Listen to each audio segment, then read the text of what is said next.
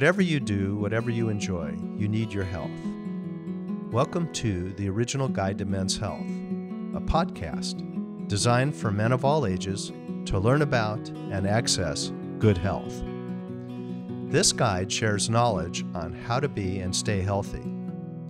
Maintenance and prevention strategies, along with reviews of conditions and issues affecting wellness, are explored. Please join me, your host, Dr. Richard Pelman, as I interview renowned experts who will provide you with timely, relevant, and vital information so that you can embark on a journey towards better health.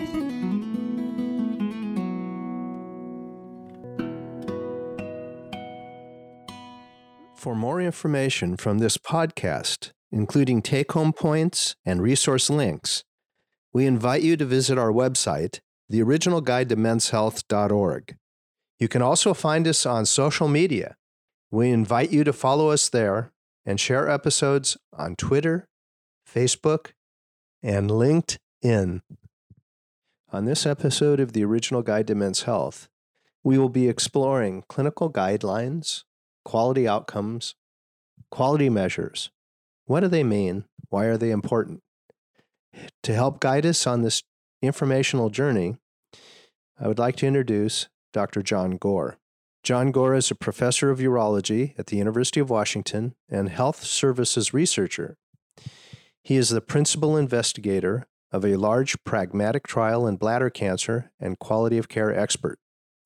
He previously served as the American Urological Association's representative to the National Quality Forum, which endorses national healthcare performance measures and has been on the guidelines panels for the NCCN, National Comprehensive Cancer Network, for kidney cancer, and for the AUA, American Urologic Association, for bladder cancer. Welcome, Dr. John Gore. Dr. Gore is with us as not only an academic urologist, an amazing surgeon, an amazing clinician, and a tremendous researcher, an instructor and educator at the University of Washington School of Medicine with our urology residents, but also one of the foremost experts in clinical care guidelines, in clinical care outcomes research. So, Dr. Gore, thank you for joining us. I really appreciate it. I know that a lot of people are wondering, what are we talking about?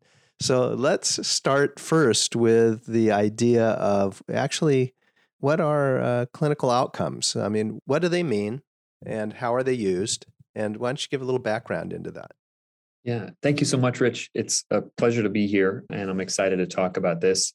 You know, when we think about outcomes measures, or some people call them performance measures or quality measures, we're talking about, the ways that we prescribe care based on our best available evidence. So these are not things that we should do some of the time or that we should think about as options for our patients. In general, these are the things that we should probably all be doing most of the time for patients with those healthcare conditions.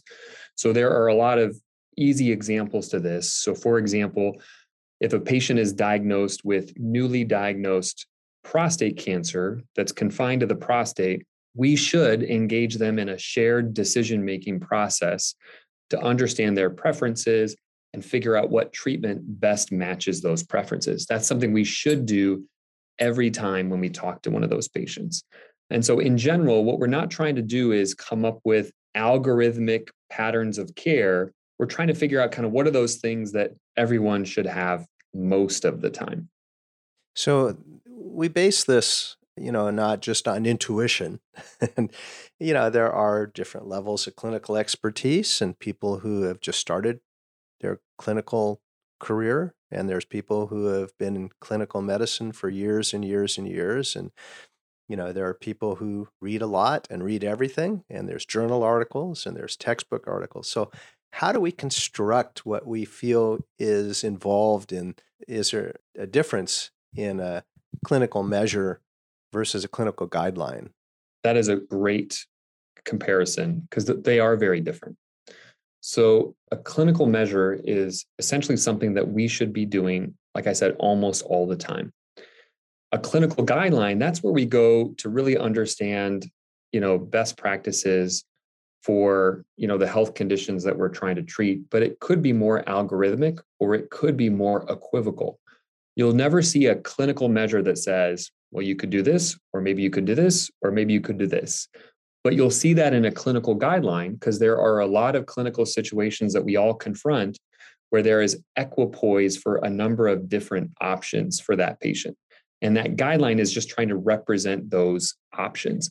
Whereas a clinical measure is trying to tell you for this specific instance, this is what you probably should be doing. So again, for listeners, there is this world of information out there, and people get medical information from many different sources, and they hear about this and they hear about that. And of course, hopefully they have established a relationship with their physician, their care practitioner, and they trust the information that's coming from that practitioner. So when we are in this world of misinformation, and I don't want to drag you into a whole conversation about that, but I do want people to understand, though, where their caregiver, clinician, is coming from when they talk about quality medicine, clinical measures. I mean, where do they evolve from? Where do they feel, okay, this has the stamp of approval? This is a process that has gone through a lot of iterations over the last probably 20 years. A lot of this comes from an overarching framework under the rubric of healthcare quality. And a name that you hear a lot is Arvidas Dhanabedian. And it breaks the different kind of aspects of healthcare that we provide into structure, process, and outcomes. This is a core framework for quality of care that includes structure. These are things like the local health system factors that help you provide better care. So an example of a structure outcome is whether or not your hospital has interventional radiology resources, right? You're much better able to manage post-radical cystectomy complications if you are at a place with a cancer center designation that is associated with some structural factors that are probably related to quality of care. A process measure is something that you do that we think is a better thing to do. So that example I gave earlier of shared decision-making for prostate cancer, when you engage in shared decision-making, that patient probably feels better about their prostate cancer decision. That's a process. And then an outcome, that's something that we can measure more easily. If you gave a patient a cancer drug, did their cancer shrink or did their cancer get worse? And God forbid they died of that cancer. If you did a surgery, did they spend a night in the ICU or were they able to go to a regular ward bed? These are outcomes that kind of represent, probably some high quality processes. Well, as our medical system evolved and tried to prioritize quality and value, so value is that cross product of quality and cost, there was an impetus to better measure it. And so the idea of quality and performance measures was born. And there is now a process by which we can nominate quality and performance measures that are then included among payers in how they potentially sort of categorize the care that we provide. And there's an organization called the National Quality Forum that endorses those quality measures for use by Medicare. And the process by which you come up with a measure is a pretty rigorous process.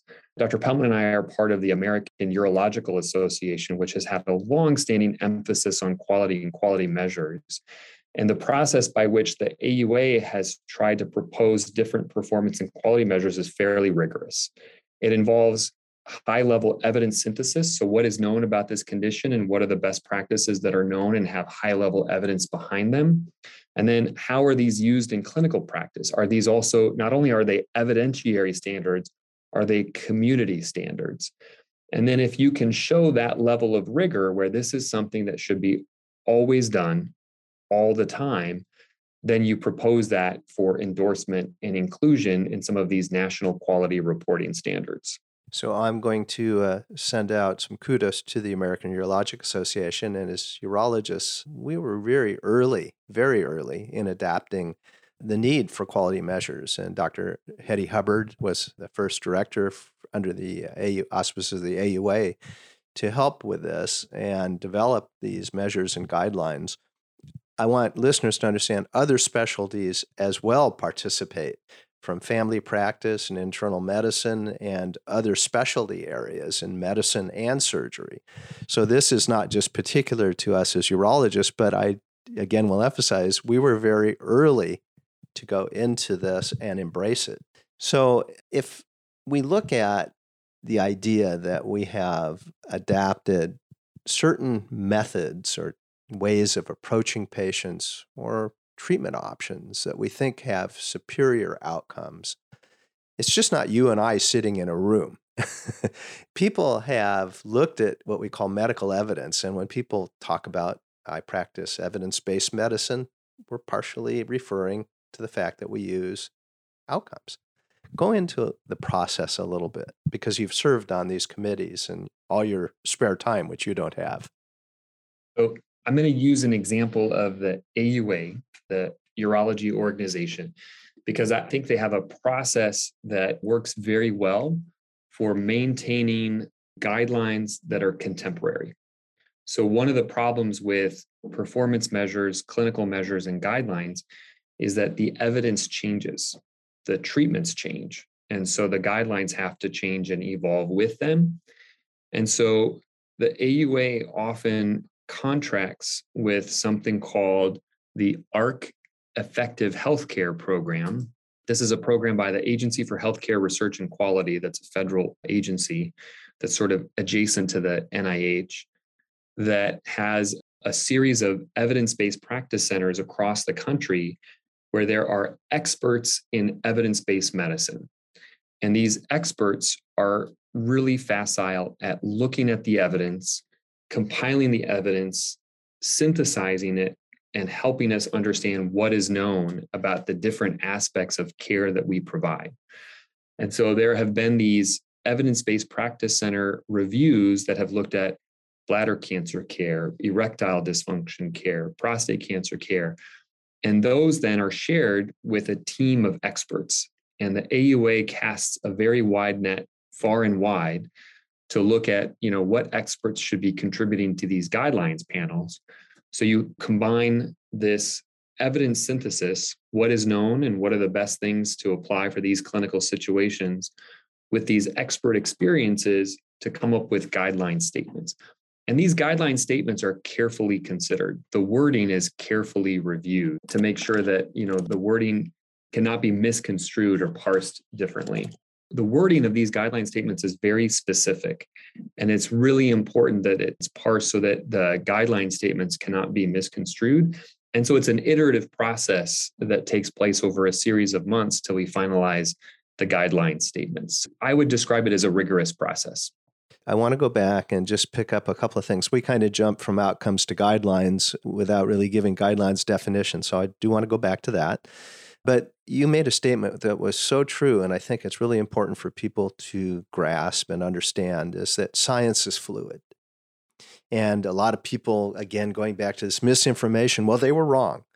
They weren't wrong. They gave us the information as it was understood at the time. And good science is not frozen. It does become fluid and dynamic, and it adjusts as more information is known. And that's exactly what you were describing and why these things are not etched in stone. They evolve. Absolutely. I mean, I think we see it in our own practices, right? I am mainly a cancer surgeon, and the way that I think about the treatments of my patients is very different today than it was 5 years ago or 10 years ago, because I'm trying to adapt to the best available evidence. Absolutely. So I understood that, we have these outcome measures that we look at best practice, we have evolved. When we talk about guidelines, they are different than, as we mentioned earlier, just clinical measures. So go back and define a guideline so we really understand what that is. I think examples are always really helpful. I'm going to take an example of a very contemporary situation. So a performance measure should be something along the lines of a patient over 50 in your primary care practice should be strongly considered for a COVID vaccine booster. That's a quality measure. So we believe that this is something that is effective for patient care and the public health. A guideline would be something like, in considering a booster for your patient, options include the Pfizer or the Moderna vaccine. But we don't know, which is best. We just know that you should probably get one. And so what we're trying to do with performance measures is help people make decisions about the care that they should provide. What we're trying to do with guidelines is we're just trying to help people understand best practices for a number of health conditions. So guidelines tend to be broader, performance measures tend to be more specific. And so for a condition like, for example, bladder cancer that I treat a lot, we would have something like 50 guideline statements that yield 3 performance measures, because the performance measures are things that need to be always done. But as we practice with our patients, we encounter a number of different scenarios, and we want to be able to have some idea of the best practices for those scenarios. And they don't often meet the rigor of a performance measure. And we want to leave some latitude within the patient caregiver encounter because, again, and we'll go into this in a bit, but we are not all 737s coming off of a production source. We encounter different scenarios with our patients and we have to adjust somewhat. So we can't be too rigid, but we can have a sort of best way to go about things. A great corollary to that is that a lot of these performance measures and guideline statements are based on evidence that may not be reflective of the patients we see in our practice every day, right? Oftentimes, these high quality research studies are done on a narrowly defined patient population, but the patient that we see in our office maybe has more health conditions or prior treatments that influence the care that we're going to provide today. And they don't fit neatly into this square, description that is in the guideline statement. And we do have to think outside the box and have some flexibility in the care that we provide. And I use the analogy of production 737. A lot of this sort of crossed over from the airplane industry. Go through that a little bit, how that influenced medicine. So I think, medicine and the airline industry have traditionally similar hierarchical structures that necessarily need to be somewhat demystified for quality care to be provided. So probably the best analogy between the cockpit and something in medicine is the surgical operating room. And so one great example where medicine has translated a lot of the processes that are now just standard and rote in the airline industry is the use of checklists. And so, before a flight, there's a pre-flight checklist. There's a post-flight checklist. These are things that are rigorously confirmed, before, during, and after a flight. And just like that flight should be routinized because we went through the checklist, a lot of surgeries should also be routinized. We now think of these checklists that we do in the operating room as something that we just do. I got to make it to the OR for my step 1 checklist completion. But that was a barrier way back when. And it seemed like an onerous task to do. It seemed like something extra that didn't really make a difference.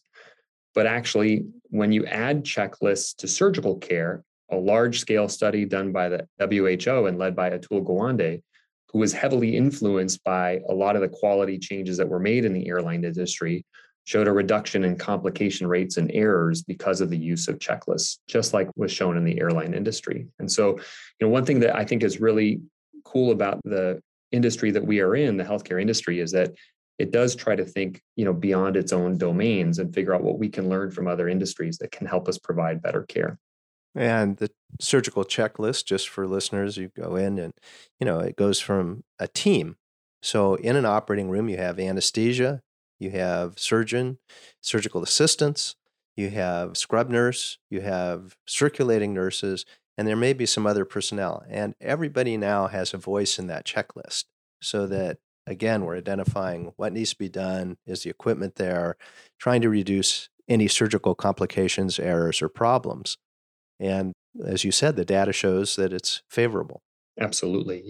One of the anecdotes that, Atul Gawande himself shares is about a famous crash of a Korean Air flight where part of the reason for the crash was the intense hierarchy in the cockpit and on the plane.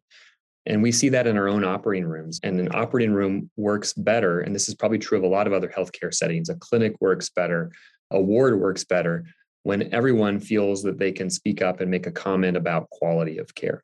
And so breaking down that hierarchy is really important to having a positive, high quality environment. So I'm going to now move to the guideline panel of experts that are charged with, you can pick one and use an example. But if I was in the public, I might say, well, those are all physicians. Where's the voice from the public, the non-physician? Is that being thought about or incorporated into any guidelines at this point? That is a really excellent point. And the answer is yes and no. And so there are a lot of guidelines panels that incorporate some representative of, for example, the patient voice. So a lot of the AUA panels, you can see a patient representative on those panels. That's true of a lot of the ASCO panels as well. The National Comprehensive Cancer Network that has a lot of guidelines that we follow in clinical cancer care. So they incorporate outside individuals? They often do. But what I think is a reasonable question about that is one person representative of the broad patient voice? And the answer is maybe not. A lot of these guidelines are also made available for public comment in sort of like an open comment period to weigh in on the guidelines. But that doesn't necessarily mean that that's an accessible process to a lot of people. So one reasonable criticism of these guidelines is that many of them often represent the opinions of experts without broad consideration of the opinions of the on the boots or boots on the ground general practitioner or the patient with that health condition who's confronting sort of the lived experience of that health condition. So, from a patient experience, looking at their physician who maybe is now having a discussion with them about cancer, and, they trust their physician, they've been with them, or maybe they've just been referred, had a test, found out they have cancer, and there hasn't been a long-term relationship. And, they trust the individual practitioner, but saying, well, how do I know you're doing the right thing? Should I get a second opinion? Well, before we go into that, how do the guidelines help the person who is now receiving this news feel comfortable about the care they're getting? Is there a way for the public to find guidelines?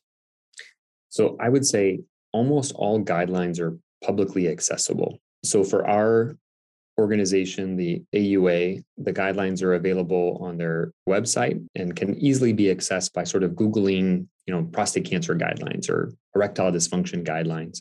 And so it should be able to be accessed for most individuals. Is the language in there accessible to the average patient? Maybe, maybe not. We do try to make the language in these guidelines accessible to the average patient.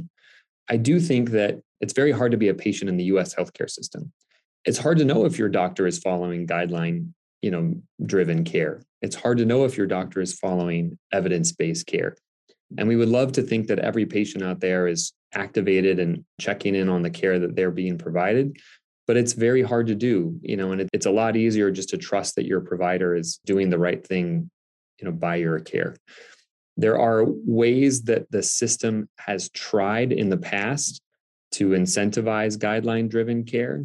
I would probably say that those ways have been mildly effective. What often moves the needle in healthcare is sort of the cultural sweep. And what I mean by that is there is a much stronger culture of quality embedded in the healthcare system today than there was 20 years ago. And part of that is that we as healthcare providers have been inundated with this messaging for 20 years, such that it's become part of our standard considered practice. And that's different. And that's often how kind of practice change is made, that sort of the culture around you changes and you change with it.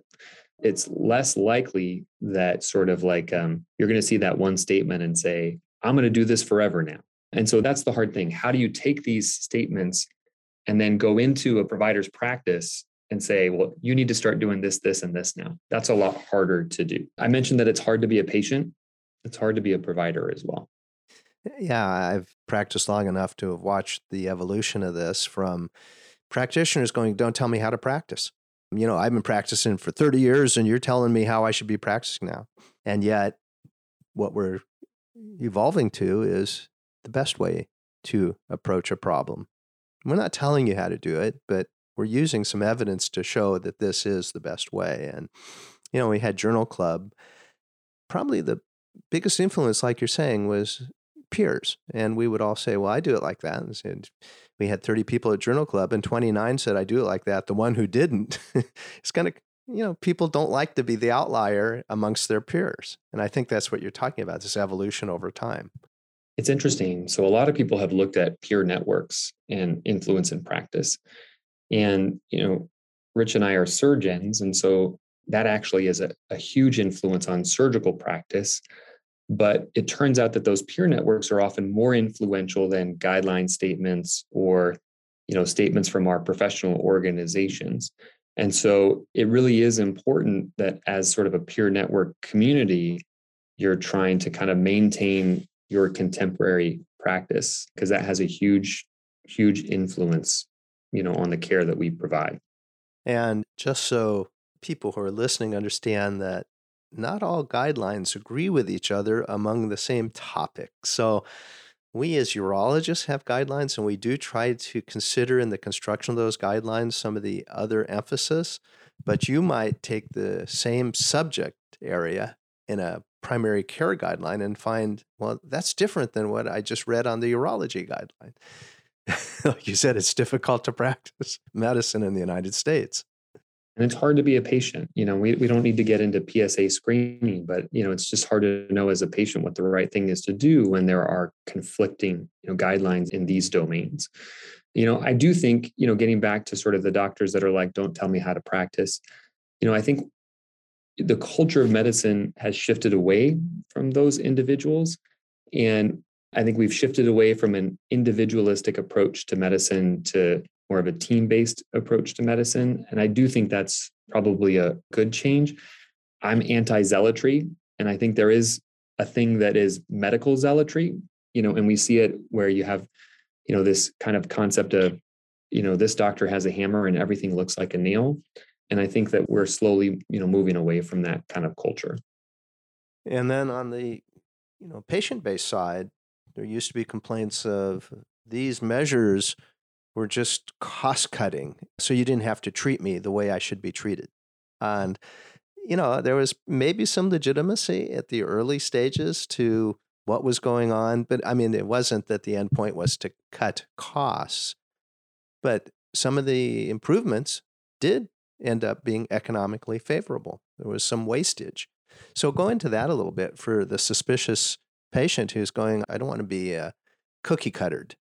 So one important thing to know is that most organizations that are involved in either creating or validating or endorsing quality measures do not consider cost. And so if you're concerned that Medicare is looking to just go with cheaper alternatives, and that's why this performance measure system has been created, that's not true. But a lot of the measures that came out in the early measure development process related to overtreatment. And that's because endemic in our healthcare system is a tendency to do more than you need to order more tests than you need to order more x-rays than you need to. That's just been sort of built into our US healthcare system for a long time. And that's why a lot of the early performance measures related to overtreatment or over ordering. So as an example, a man who is diagnosed with a lower risk form of prostate cancer doesn't need a whole lot of x-rays to look for cancer spread. So one of the early performance measures for prostate cancer was on avoidance of use of expensive bone scans or expensive CT scans to evaluate that man for spread of their cancer. That is a no-brainer. That shouldn't be done, but it was a very kind of standard order that we all did. And so it made sense to try to eliminate that waste. There's a great analogy that I read once that variation in healthcare is like heat in a mechanical system. It's evidence of waste. And so if you do a landscape survey of the care that we provide, and you see that a lot of people are doing a lot of different things, that kind of means none of us knows what the right thing to do is. And that's evidence of waste. And so that's sort of a beacon saying, hey, we need to look at this kind of care paradigm and figure out how we can do it better. And that evolution in prostate cancer really did come from the fluidity and dynamics of gathering data. And when people sifted through the lower grade cancers with lower PSAs, how many of those tests ended up being positive? So few that it didn't justify getting those tests. It wasn't just somebody saying, we're not going to do those because it costs too much. And actually, it turned into a great forum for proving the benefit of something called collaborative quality improvement. So this is something where, again, our urology organization has been a real leader, but the AUA has a quality registry, but probably the most well-known quality registry in urology is called MUSIC. It's the Michigan Urological Surgery Quality Improvement Collaborative. And when they were trying to figure out how to unite this collection of providers with heterogeneous practices, they needed to come up with some things that they could all unite around to try to provide better quality care. And they were able to show that simple reduction in over ordering for prostate cancer was an easy win to prove the benefit of one of these collaboratives. And now they're doing more and more advanced quality improvement projects. But these early performance measures really were helpful in trying to kind of unite providers toward a common quality goal. So, the inundation of electronic medical records into patient care, I always wish that newer renditions of electronic records would have guidelines built in so that you could, if somebody comes in and you and I type in hematuria, blood in the urine, so we're seeing a patient because they've urinated blood, then automatically it's populated with the guideline and the workup. So, it helps the patient see that, oh, well, somebody else has thought about this, and yeah, I trust my doctor, but there it is, and this is what we're doing, so we're doing the right thing. And I always love sharing guidelines with patients. 100%. I think it's a really great way to reassure patients. That is this concept of clinical decision support. We're lucky in that we have a very we still have a very broad field, but it's still narrowly defined urology.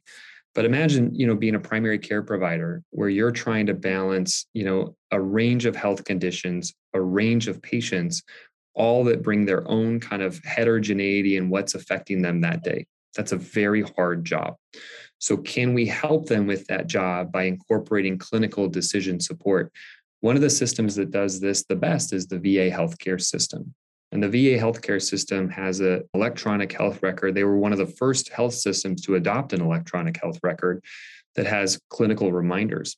We actually used this when I was at UCLA to initiate a really cool quality improvement project that I think highlights the potential of EHRs. But I think we haven't really seen that potential bear out in day-to-day practice with our currently used EHRs. But it was a clinical reminder where if a patient was flagged to be an active smoker with a smoking-related urological condition like bladder cancer, erectile dysfunction, something like that, it prompted the provider to refer them to the smoking cessation clinic. And we showed, not surprisingly, that if you embedded this clinical decision support reminder into day-to-day practice, you increase the rate of active smokers being referred for smoking cessation counseling, which is a great outcome. That's a huge win for that patient and a great demonstration of how we as a small surgical subspecialty can influence health outcomes beyond their urological condition, right? Because if that patient quits, a range of other health benefits, occur as an add-on to that. So I think that's sort of an aspirational example of what we would hope we can do with electronic health records. It just hasn't borne out yet. And I think, if we do incorporate the guideline and present it to the patient during discussion, our job also is medical translation. We are to take what some of that language is that may not be interpretable to the public and make it clear so that they can understand and ask, are you following? And if people don't follow it, how do we break it down some more? I really wanted people to really understand what was being presented. Yeah. One of the research studies that I lead is developing patient-centered versions of health information documents like pathology reports. And the joke I always make is that, to a patient, that document might as well be written in wingdings. And there's an analogy that I heard as a medical student that I think is an important thing for us to remember as healthcare providers when we interact with our patients on a day-to-day basis. And that analogy is that you learn as many new words your first year in medical school as you do immersed in a foreign language country. And so it's just a great way of saying medicine is a foreign language. And so we need to be translators for that. And part of that is what we're talking about here, helping them understand what guidelines are, why we use them, and why patients, are lucky if we apply guideline-based care. Nicely said. Just to help somebody listening who maybe is going to be encountering a situation with a practitioner, how do they know? Or what should they ask? How should they approach their practitioner? I think it's a very reasonable question to ask. What do the guidelines say I should do as a patient with diabetes or high blood pressure when I'm seeing you on a regular basis? Is there something within my power that I should be thinking about or that I should be asking you? One of my favorite questions that patients ask me is, what questions, if you were me, what questions would you be asking yourself? And I think that a very reasonable question is this not just what you would recommend, but is this what guidelines would recommend or the average, bladder cancer expert would recommend for my treatment? And it should be an easy thing to respond to. If it's a yes, that's great. If it's a no, why not? Why are we going outside the box with your care? And can we explain why?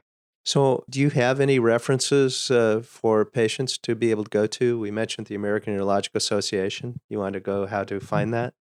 Yeah. The AUA is at auanet.org. And it's very easy to find the guideline statements on that. They have actually a bar above that takes you to their guidelines and white papers and all of their various documents. And most of those have patient lay summaries, which are really fantastic. There are a number of other different quality repositories that are available at a number of different organizations, including the National Quality Forum and the NCQA. The National Committee for Quality Assurance also serves as a clearinghouse for quality measures. www.ncqa.org. The Agency for Healthcare Research and Quality also is a repository for quality measures and can be a resource for people that are trying to figure out, what are the best things to do for their general medical conditions. And if it still applies, and I think it does, we were talking about guidelines. And when I was working on a project for the AUA, I was given a sheet that showed the amount of evidence that was needed from a best practice to a white paper. Guidelines were at the top of the heap. It required the most. So when people see these, I think there are on that page at the AUA, besides the guidelines, there are also some best practices or clinical standards. They carry medical evidence, but the guidelines are at the highest of the necessity. Most guidelines will rate the strength of the recommendation. So if you look at the guidelines for the AUA, each guideline statement will rate the strength of the recommendation. And that helps you know, gosh, is this something that really has the weight of a lot of evidence behind it? Or is this something where a bunch of experts just put their brains together and said, this is what we think the best thing is to do? That kind of expert opinion is the lowest level of evidence underlying a lot of these statements. And unfortunately, that's where a lot of our statements come from, because there are just so many things that we need to keep track of and we need to do in medicine that we don't always have high level evidence to compare treatment A to treatment B or strategy A to strategy B. And so we just have to do our best based on our expert opinion. But the statements that have high level of evidence underpinning those statements, those are the ones that become best practices. Yes, I totally agree. Well, Dr. John Gore, thank you. I really appreciate it. I'm always so impressed when I listen to your expertise in all areas, and particularly this area is amazing. So thank you for what you do, and thank you for joining us today. Thank you so much, Rich. This completes another episode of the original Guide to Men's Health podcast. We wish to thank all guests who volunteered their time and knowledge. The information presented is the opinion of the speakers. The show's recordings are engineered and edited by Sean Fox. Episode titles and descriptions, as well as editing assistance, are provided by Dr. Kathleen O'Connor, PhD. Music for our show is San Juan Bells, written and performed by Dr. David Weidig. The podcast is sponsored and published by the Washington State Urology Society. The original Guide to Men's Health is an original publication of the Washington State Urology Society. Reproduction and use without the expressed or written consent of the Society is prohibited. For more information about men's health and previous episodes, as well as additional recommended resources, visit us online at theoriginalguidetomenshealth.com. This is Dr. Richard Pellman thanking you for listening and reminding you to take care of yourself.